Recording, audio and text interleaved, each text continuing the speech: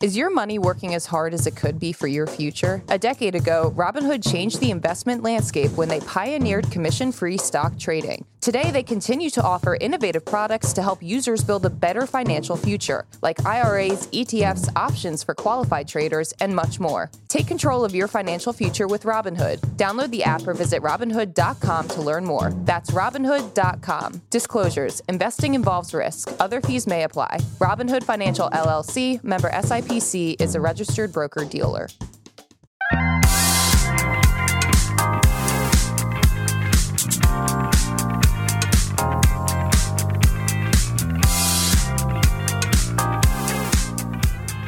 Good Morning Brew Daily Show. I am Neil Fryman. And I'm Toby Howell. All right, so I get this text from Toby yesterday. It's 5:30. We're about to take our podcast field trip to the Yankees-Phillies game. I get this text. I open it up.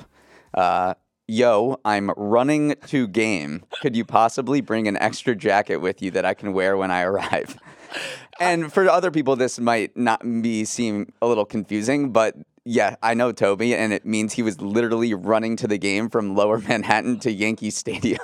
It was 8 miles. It wasn't even that bad. And it was so fun, actually. I ran on one avenue the whole way, and I got to see like the neighborhoods change as I went through it. It's a great way to see New York, just running the whole island. I just wonder how many people have ever run to Yankee Stadium. Maybe single digits. I was literally sweating walking through the crowd while everyone is just like getting hammered and drunk. And I was like, it was an interesting experience for sure. But you also picked up this beautiful Yankees hat. Yeah, I know. I'm wearing it. For a hat pod. My first hat pod. Yeah, it's exciting. Let's figure out what we're going to talk about in this show. A couple things. Jamie Dimon gives his thoughts on the banking crisis. He's the JP Morgan CEO. Women's soccer scores a landmark investment. We'll talk about what that was. And I am going to quiz Toby on billionaires. Oh, boy. I wish it was about myself in that list, but it is not yet. We're working on that. Yet. But first, yesterday, Donald Trump became the first former president to appear as a criminal defendant in a U.S. courtroom. He was arraigned over his indictment last week, and the charges, which were until now kept under wraps, were released. He pleaded not guilty to all 34 felony counts against him. This is a very complex white-collar criminal case about falsifying business records relating to hush money payments to Stormy Daniels in order to keep her quiet about an alleged affair with Trump. So just going to want to break it down. Here's what prosecutors are saying Trump did and why he is a criminal, according to them. Trump's former lawyer, Michael Cohen, whose name has come up a lot, paid Daniels $130,000 in 2016, right before the election. Then in 2017, Trump and his company, the Trump Organization, reimbursed Cohen. But when they did that, they disguised those Cohen payments as legal fees for services performed that year. And Manhattan Attorney General Alvin Bragg, who brought this case, says that was false and illegal. Like, you can't do that. You're messing with your books. All right, so we've got that down.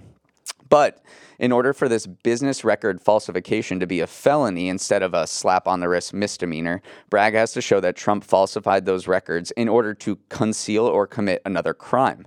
Bragg says those payments violated campaign finance laws, but didn't mention any particular specifics. So that, in a nutshell, is the case that prosecutors think they can bring on Trump. I feel like I'm on Law and Order right now. We just got the case broken down. Neil, the word that comes to mind when you hear this case, at least what legal experts have been saying, is that it is precarious on so many levels. So many things hinge on like little technicalities and untested precedents. One of those technicalities is the statute of limitations in New York. So this case concerns payments that happened between 2016 and 2017, which is more than 5 years ago, which is the statute of limitation of felonies in New York.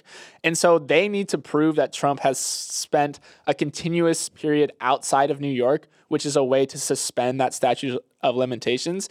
And there is some argument for that because Trump obviously was president during that time, and he also spent a lot of time in Florida. So this case could be dead in the water, though, if they can't prove that he spent enough time outside of New York for them to suspend the statute of limitations. Another technicality I was reading about is that, Bragg is trying to charge him under New York state law, but this campaign finance violation that he wants to also get him on is a federal law. And this has never been done before, where you kind of charge someone under federal law in the state of New York. The courts just have not come to a decision on that. So that's another reason why Trump's lawyers are going to try to, make that point, and this case could get tossed. So yeah, Bragg has gotten a lot of heat from Republicans, obviously, and some Democrats for bringing the case that's against a former president. You better have your ducks in order. Right. And this has been a little shaky. How he responded was, I thought, a little interesting, especially for those of us in the business news sphere. He said that he was trying to protect the integrity of New York as a finance capital of the world. And you need to have a tight rule system in place around business record keeping so that when people do business in New York, everything is above water and everybody's trustworthy. But I watched his press conference, and the entire time he was like, I've done this a million times before. Like, this is my bread and butter. In New York, prosecutors have filed more than 280 felony counts of falsifying business records since 2019. Yeah, that's a really interesting wrinkle, is that they are protecting the integrity of New York as a financial capital. That's what they claim. Yeah. Right. And so that is something, it does reframe it. People have been obviously putting their own readings on the situation, but to Bragg, it might just be, another day in the office. He's like, of course I'm going to prosecute. It doesn't matter who it is. Obviously, it is different at a certain level because he is a former president. But yeah, that's an interesting wrinkle. Two other kind of butterfly effects from this, obviously, is that Trump is profiting. Always be selling, always be deal making. So the two stats I want to bring up are, one, his NFT project that he launched back in December was actually jumped 413% in the last few days. That number is a little bit misleading, though, because the total volume is really, really low still. Only $68,000 worth of NFTs were traded. That's down from the 3 million that was traded back in December in its peak. But still, that headline number of his NFTs jumping 413% is headline worthy. And then the other thing Trump started doing was obviously started selling T-shirts with his face on it with a fake mugshot of him holding a prisoner number that says 45 and 47, mentioning that he was the 45th president and wants to be the 47th president. So it's very easy to predict that Trump was going to find a way to cash in on this in some way. He's a good marketer. Yeah, he really is. And so, looking ahead, there's all of this stuff that's going to happen before this even goes to trial. Like we mentioned, Trump's lawyers are going to throw literally everything at the table to try to get this tossed out. If it does go to trial, then it will not happen for a few months, and it could happen right in the thick of the campaign trail. We're going to be talking about this story going forward. We can guarantee that. Okay, Neil. We're going to go to another case of financial fraud. Big fraudulent morning this morning. But, Neil, we know all about the Kentucky to the MBA pipeline. We also know about the Ivy League to consulting pipeline. But today we're talking about the Forbes 30 under 30 to prison pipeline, which is unfortunately a thing. So that's right. Another Forbes 30 under 30 founder has been charged by the DOJ with defrauding JP Morgan Chase for $175 million. This is a wild case. So essentially, Charlie Javis is this founder of a fintech firm called Frank, which was marketed as this tool to help parents and students navigate the financial college aid process. They had this massive email list of 4.25 million, which was really tasty for JP Morgan, who wanted to snag those emails. And so they paid 175 million for this supposedly growing and prosperous fintech firm. Well, turns out that was fool's gold. JP Morgan quickly realized that the majority of those emails were probably fake, and they realized it when they tried to email 400,000 of them, and 70% of the emails bounced back, which, Neil, as someone that's not a good open rate. Not a good open rate. So, yeah, it's just another example of kind of a Forbes under 30 founder doing something a little naughty. Maybe. I was looking at Javis's response just to see what she was saying to this. Yeah. She basically kind of owned up to falsifying this email list, but also said that JP Morgan was in such a race to buy Frank that they kind of pressured her to falsify data as well. So it was kind of interesting because we've seen these big banks try to scoop up these little fintechs that have access to younger potential customers in the future. And so Javis is saying that there was this race to buy her between all of the big banks, and JP Morgan was foaming at the mouth. And Jamie Dimon was like, I need to buy you, so make it look good. So that's her defense, but we'll see what happens. Yeah, there. it's definitely JP Morgan is not without fault in this. Like, come on, do just a little due diligence. Yeah. And it was interesting, though, to see some of the details. Again, this is not set in stone yet, but these are some of the details that are coming out, is that Javis paid a data science professor $18,000 to fabricate some of these fake customers. I don't know if that's a good deal for the data scientist or a bad deal. I feel like they weren't named in the lawsuit, so you get paid a little bit. $18,000 though for millions of fake addresses. I don't know how easy it is. You got to raise your rates a little bit, buddy. Also, this is the money quote, basically that she allegedly pressured an employee to help her. Allegedly, I'm just saying allegedly 5 million times this podcast to pad these numbers, and the employee raised legal concerns, and then she goes, "We don't want to end up in orange jumpsuits." It's tough that that's on record. Can we end on the Forbes? Mention this is like a classic come on man situation. Let's just say that I hope this podcast never gets mentioned in Forbes because here's just a little bit of what they've done. So SVB was on their America's Best Banks list for 5 straight years, including earlier this year. Yes, SBF was on the cover. Adam Newman was on the cover. Elizabeth Holmes was on the cover. It's a tough crowd to belong to. You don't want to be, again, you mentioned it, but if our faces ever show up on the cover of Forbes, just run. Stop listening to the podcast. Distance yourself from us because something's going wrong. All right, moving on. Let's stick with JP Morgan. I am here with some shocking news, Toby. A bank CEO is blaming regulators on the recent banking crisis. Can't believe that. Yeah. The CEO is JP Morgan, Jamie Dimon, who published his closely watched annual shareholders letter yesterday. This was his first public remarks on what happened in the SVB collapse, and he's the CEO of the biggest bank in the country, so everyone's kind of waiting to hear what he is going to say about it. So he said that regulators missed risks that were hiding in plain sight and also created rules that encouraged banks to buy up these long-dated treasuries that collapsed in value when the Fed raised interest rates. Yeah, these letters are always so interesting to me because, one, it's a shareholder letter. So on half of it, he has to show that the bank's in a great spot, like JP Morgan's doing well, and has this like weird, almost like false optimism. And then it's part like pedestal for him because he knows everyone's going to read it. So he kind of pushes forth his agenda. Yeah, he kind of laid into regulators, talked about everything from he talked about climate change. He talked about anything he wanted to talk about because he knows he has this platform. So I always enjoy kind of like piecing or parsing through what is said in these things. But yeah, he got into the specifics on SVB and blamed the fact that its deposit base was like so concentrated. Yeah. He called that the unknown variable that caused all this.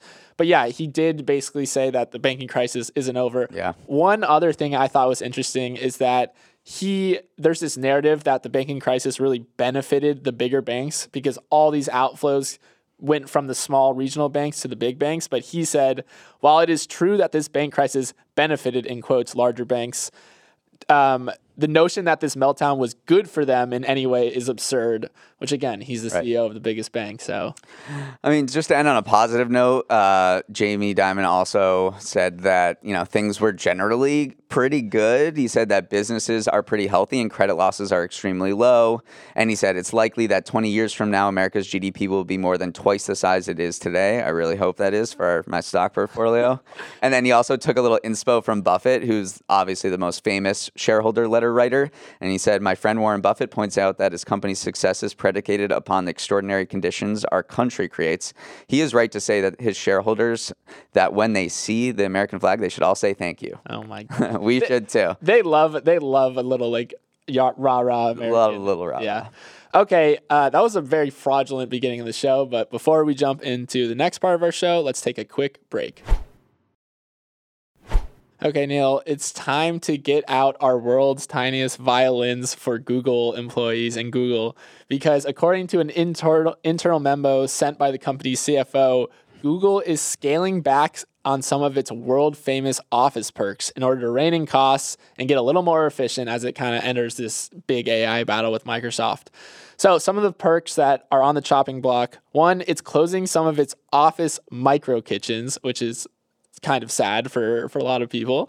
It is trimming its spending on personal laptops. And then it's even cutting back on the number of staplers and tape it orders. So they're really hitting all fronts of the company, scaling back. So this memo is just one example of what people are calling a perk session going on at big tech firms. It's the buzzword that I actually think is happening. Yeah, for sure. I don't know. This is getting a lot of headlines because Google, it was the GOAT when it comes to free perks. They symbolize the excesses, the pampering of tech workers 10 years ago, as exemplified by Silicon Valley. I think Silicon Valley on HBO is going to be like an historical document about this golden age of tech that we are now leaving. Yeah, no, that show was so good. Yeah. It was so good, but it also exemplified this excess, this venture capital boom pouring into tech companies. These big tech companies were offering every type of perk imaginable. I mean, everyone talked about the nap pods, ping pong tables, but it was also that was just kind of the window dressing. The biggest things were free food. Right. A lot of people. Free food is crazy. Yeah, it costs a lot. And this wouldn't be a perk session, though, if it was just Google. So I will go through some of the other perks that are being cut. So Facebook is cutting its free laundry and dry cleaning services. Did not know that they had that. Unreal. I would love that. So Morning Brew, if you're listening. And then Twilio cut its employee allowance for wellness and books. Again, book. I didn't know they had a book. We have a book one. Oh, all right. Let's go. And then Salesforce got rid of its specialty coffee baristas at its office in San Fran. And it also got rid of its paid wellness day once a month for employees. So I guess you can call this a perk session. Like, people are cutting everything. I just remember we were in a WeWork in the early days of the Brew, and in our WeWork building was a WeWork office too, like corporate HQ. I remember going in. It was the most beautiful space I've ever been in. And instead of going to get a coffee from a Keurig, you went up to this coffee bar and there was an actual barista there making espresso drinks. Right. So Salesforce had that until very recently and just cut it. Yeah. We mentioned on the micro kitchens, and I quizzed you before the show. I'm like, how many micro kitchens do you think Google has across its offices? And you said like 200. It's 1,300. They have 1,300 micro kitchens, according to a 2019 Fast Company report. So when you hear those numbers, you're like, oh my gosh, like, of course you have to close. They've become ghost kitchens now. Yeah, literally. And before we go, I just wanted to say, I was just thinking about, like, what can we draw from this? Is there any deeper insight? And obviously it symbolizes the labor market cooling for tech workers. They obviously don't think that they need to recruit as many workers as they have in the past, which is quite obvious because they've all been laying off people. They still need high performers to come to they're still hiring the best people to come work there on things like AI. And maybe high performers are not as motivated by the perks, and they're more motivated by the type of work that they're doing. Right. That's your philosophy. That's my philosophy. I totally agree. Like the A+ players are the people, they don't really care about the perks. Although they did say that the biggest perk is just working remotely still. Yeah. It's like, that's still a thing. So yeah, Friday job report coming out. We'll actually get to see if that is playing out in like the broader macro environment. All I need is good coffee, maybe a few snacks, and I'll be happy. Yeah, and a window. I like being next to a window. Yeah. All right, let's move on. Women's sports, so hot right now. So hot. So hot. Yesterday, private equity firm Sixth Street Partners committed $125 million to buy a new expansion team for the National Women's Soccer League, the U.S.'s top soccer league for women. This was a landmark investment for a couple of reasons. First, it's the first institutional investor to become the majority owner of a professional U.S. sports franchise. While that's common in other countries, U.S. leagues have typically banned it. Second, it's the biggest institutional investment made in a pro-women's sports team, period. Yeah, it's huge. We're digging into the numbers. They're spending $40 million on a practice facility, which is going to be really nice. $53 million is going to the expansion fee, which is just a massive increase. The last price that was paid for an expansion fee, $5 million. So this is a 10x increase over it. I feel like they got kind of a bad deal, honestly. They got gypped a little bit. Like the last person paid $5 million, you're paying 53. But yeah, it just goes to show like the trajectory that the NWSL and just women's sports in general are on right now. There's a lot of celebrities in this league. Yeah. A lot of celebrities. Celebrity owners, yeah. Celebrity owners, yeah. Yeah, they're not playing. Sheryl Sandberg, the former Meta executive, Facebook executive, is joining the board of this new team. There are 4 former U.S. women's national players that are minority owners. And we have to talk about Angel City FC, which launched a couple years ago, which is a new team. It was led by Natalie Portman, Eva Longoria, Mia Hamm, and Serena Williams, and Serena Williams' husband, Alexis Ohanian, who co-founded Reddit. So there's a lot of star power in this league. The big thing that the CEO of Sixth Street, who led the investment, said that this was not a moral or actually, as Ali Wagner, who's part of the ownership group, said, it's not a heartstring decision or a moral decision, which is what a lot of people looked at women's, either correctly or incorrectly, for the last couple of years, investment in women's sports. But the Sixth Street CEO said that everything indicates something is structurally undervalued when they're looking at investing in this team. So they're truly treating it as an investment that they expect to pay off in the long run because, the numbers are there. The eyeballs, people are talking about it. I mean, this week on social media, at least on my social media, has been dominated by the Iowa LSU women's college basketball game. That has had a shelf life of 4 days. Right. The thing now is that Jill Biden, the first lady, invited... Big mistake here. Big mistake. I'm not a White House press person, but not a great communications thing. But Joe Biden invited Iowa and LSU to come to the White House, even though Iowa lost. And then the entire state of Louisiana and all of the LSU players are just furious. Furious. Yeah. And Angel Reese, one of the players on LSU, has also been in this other controversy, said, I don't need you. I'm going to Obama's. That's good right there. Yeah. All right. So we'll keep an eye on that, and very excited for this World Cup that's coming up this summer. Yep. All right. Let's talk finally about the Forbes billionaire list that just came out yesterday. LVMH founder and CEO Bernard Arnault is at the top, becoming the 3rd person ever behind Musk and Bezos to reach $200 billion in net worth. So, Toby, we usually go to trivias on Wednesday night, but we can't tonight because of Passover. And so I've decided to write a little quiz for you. And I just want you... it's hard, okay? Okay. It's hard. I don't expect you to get I've been dreading this. But... we're not gonna think you're dumb. We also want to hear your thought process. Your thought process. Okay, here we go. I have 4 questions. With a net worth of $37 billion, Mark Matisic, I think I pronounced that right, has a fortune that's 10 times as big as the second wealthiest young billionaire. The 30-year-old Austrian inherited his fortune from his mega billionaire father, Dietrich, who died last year. What company did Dietrich co-found? Oh, we got the music. We got some Jeopardy ripoff music. Okay, on this one, I actually know. I think I know it because Austrian. You mentioned Austrian, and the only company that's gigantic out of Austria is Red Bull, the drink company. One out of one. That one, I underestimated that one was good because you added the Austria tidbit. We need a bell. All right, you're 1 out of 1. Here we go. Give your best estimate for how many billionaires there are in the world. Oh, I'll give you credit if they're close. In the world. Okay, I'm going to guess there's probably 300 in the U.S., 200 out. I'm going to say 500 to 500. Not quite. You're underestimating capitalism right there, man. 2,640. 2,600? Yeah. Maybe, is there 500 just in the U.S.? I guess there's got to be way more than 500 in the U.S. I think That's the U.S. too has many. by far the most. Oh, my God. All right, 1 out of 2. Rank the following billionaires by net worth, okay? Zuck, Bill Gates. I should have told you to bring in a pen. I know. Zuck, Bill Gates, Bezos, and Buffett. Okay, I know. I think Bezos is first still. Buffett, I think, is second now. Zuck is third, and Bill Gates is fourth. Wow. That's Bill Gates slander. You were close. It was Bezos, Buffett, Gates, and then Zuck. Zuck is I just saw 16. Oh, dang it. I thought that, 16 billion? No, sorry. 16th on the list. Okay, and those other guys are in the top 10. Okay. Makes sense. I thought that Zuck had this like late stage comeback because Meta's up like 100% this year. I don't know why. Maybe he sold so much of the company to Peter Thiel in the early days. You would think he built a $500 billion company by his own, and he's not worth more than Bill Gates slander. I don't know. I guess Bill Gates and Bezos and Gates did all the same thing. Yeah. All right. Final question. With a net worth of $80.5 billion, Francois Bettencourt Myers is the richest woman in the world. She is the heiress to which French beauty company?